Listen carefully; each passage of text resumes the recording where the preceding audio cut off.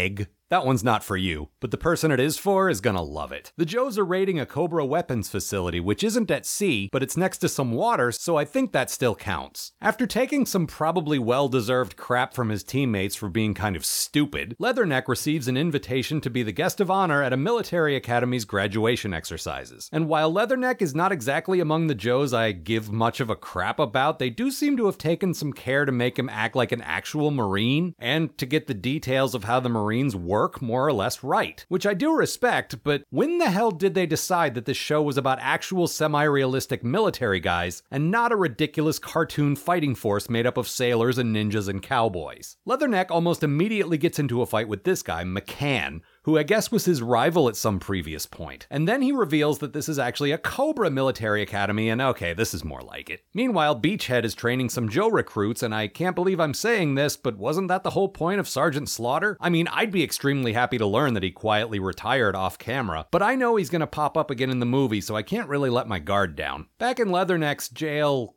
closet, he treats us to a flashback in which McCann was a recruit back when Leatherneck was a drill instructor. Apparently, McCann was extremely adept at pretty much every aspect of his training, but I already know what kind of egg he's going to turn out to be because I read the title of this episode. Also, I've already seen him in his Cobra uniform in the future. And oh look, there he is stealing rocket launchers and ruining his career. I mean, if you're going to go bad, go big, I guess. Back in the present, it turns out the reason McCann has brought Leatherneck here is so his new Cobra recruits can kill him at graduation. This seems a bit petty, but it also seems like this guy would fit right in at Cobra. They do give him a 5-minute head start before they go all most dangerous game on him though, so that's something. All right, after him. But you said 5 minutes, sir. I lied. Whoa! What a rotten egg! The cadets take off after him, but this guy Randall is already expressing doubt over having to hunt and murder Leatherneck. How the hell do you go through a Cobra training program and graduate, then suddenly act surprised that you might be called upon to kill a G.I. Joe? Meanwhile, the other Joes wonder why Leatherneck hasn't called in yet, because I guess even though he's on leave, he's still like 6 years old? And what if Widow Weatherneck forgets to take his ear medicine? Unsurprisingly, the baby Cobras are no match for a seasoned Marine who now serves on a highly trained special mission force. Randall in particular is still having some serious problems, but this chick, Sheila, is fucking hardcore.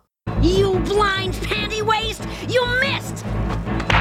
Now this time, do it right. Leatherneck nearly drowns her and then dives in to save her. She reacts the way I would expect any Cobra to react, though. Fool. If our positions were reversed, I would have let you drown. Hardcore. She does need to work on her punning game a little bit, though.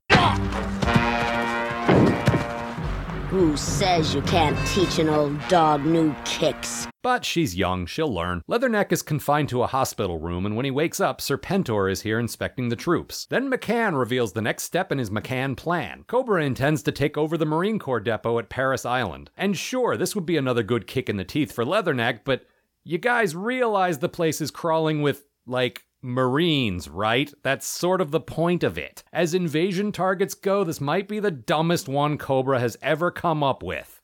So far. Then Leatherneck escapes, but apparently this was also part of McCann's McCann plan. Or else he doesn't want to embarrass himself in front of all these kids and pulled a Pee Wee Herman style, I meant to do that. So Leatherneck beats up a bunch of dogs, and remember that time I started liking Lifeline because he was nice to a dog? Yeah, I wasn't exactly crazy about Leatherneck in the first place, and this isn't doing him any favors. Then he jumps into a dude's truck, but uh-oh, McCann already put out a story about an escaped lunatic, so this won't end well. Unless the Dreadnoks just happen to ride by on their motorcycles. Oh, look at that! What are the odds? So everyone, including Beachhead and some other Joes, converge on Paris Island. Unsurprisingly, it does not end well for Cobra, and not just because the good guys always have to win in cartoons. It's because this was an extremely stupid plan. My theory is that Leatherneck actually wrote this episode himself. I'll give him this, though. Sheila here never had a change of heart. That's a lie! Easy, girl.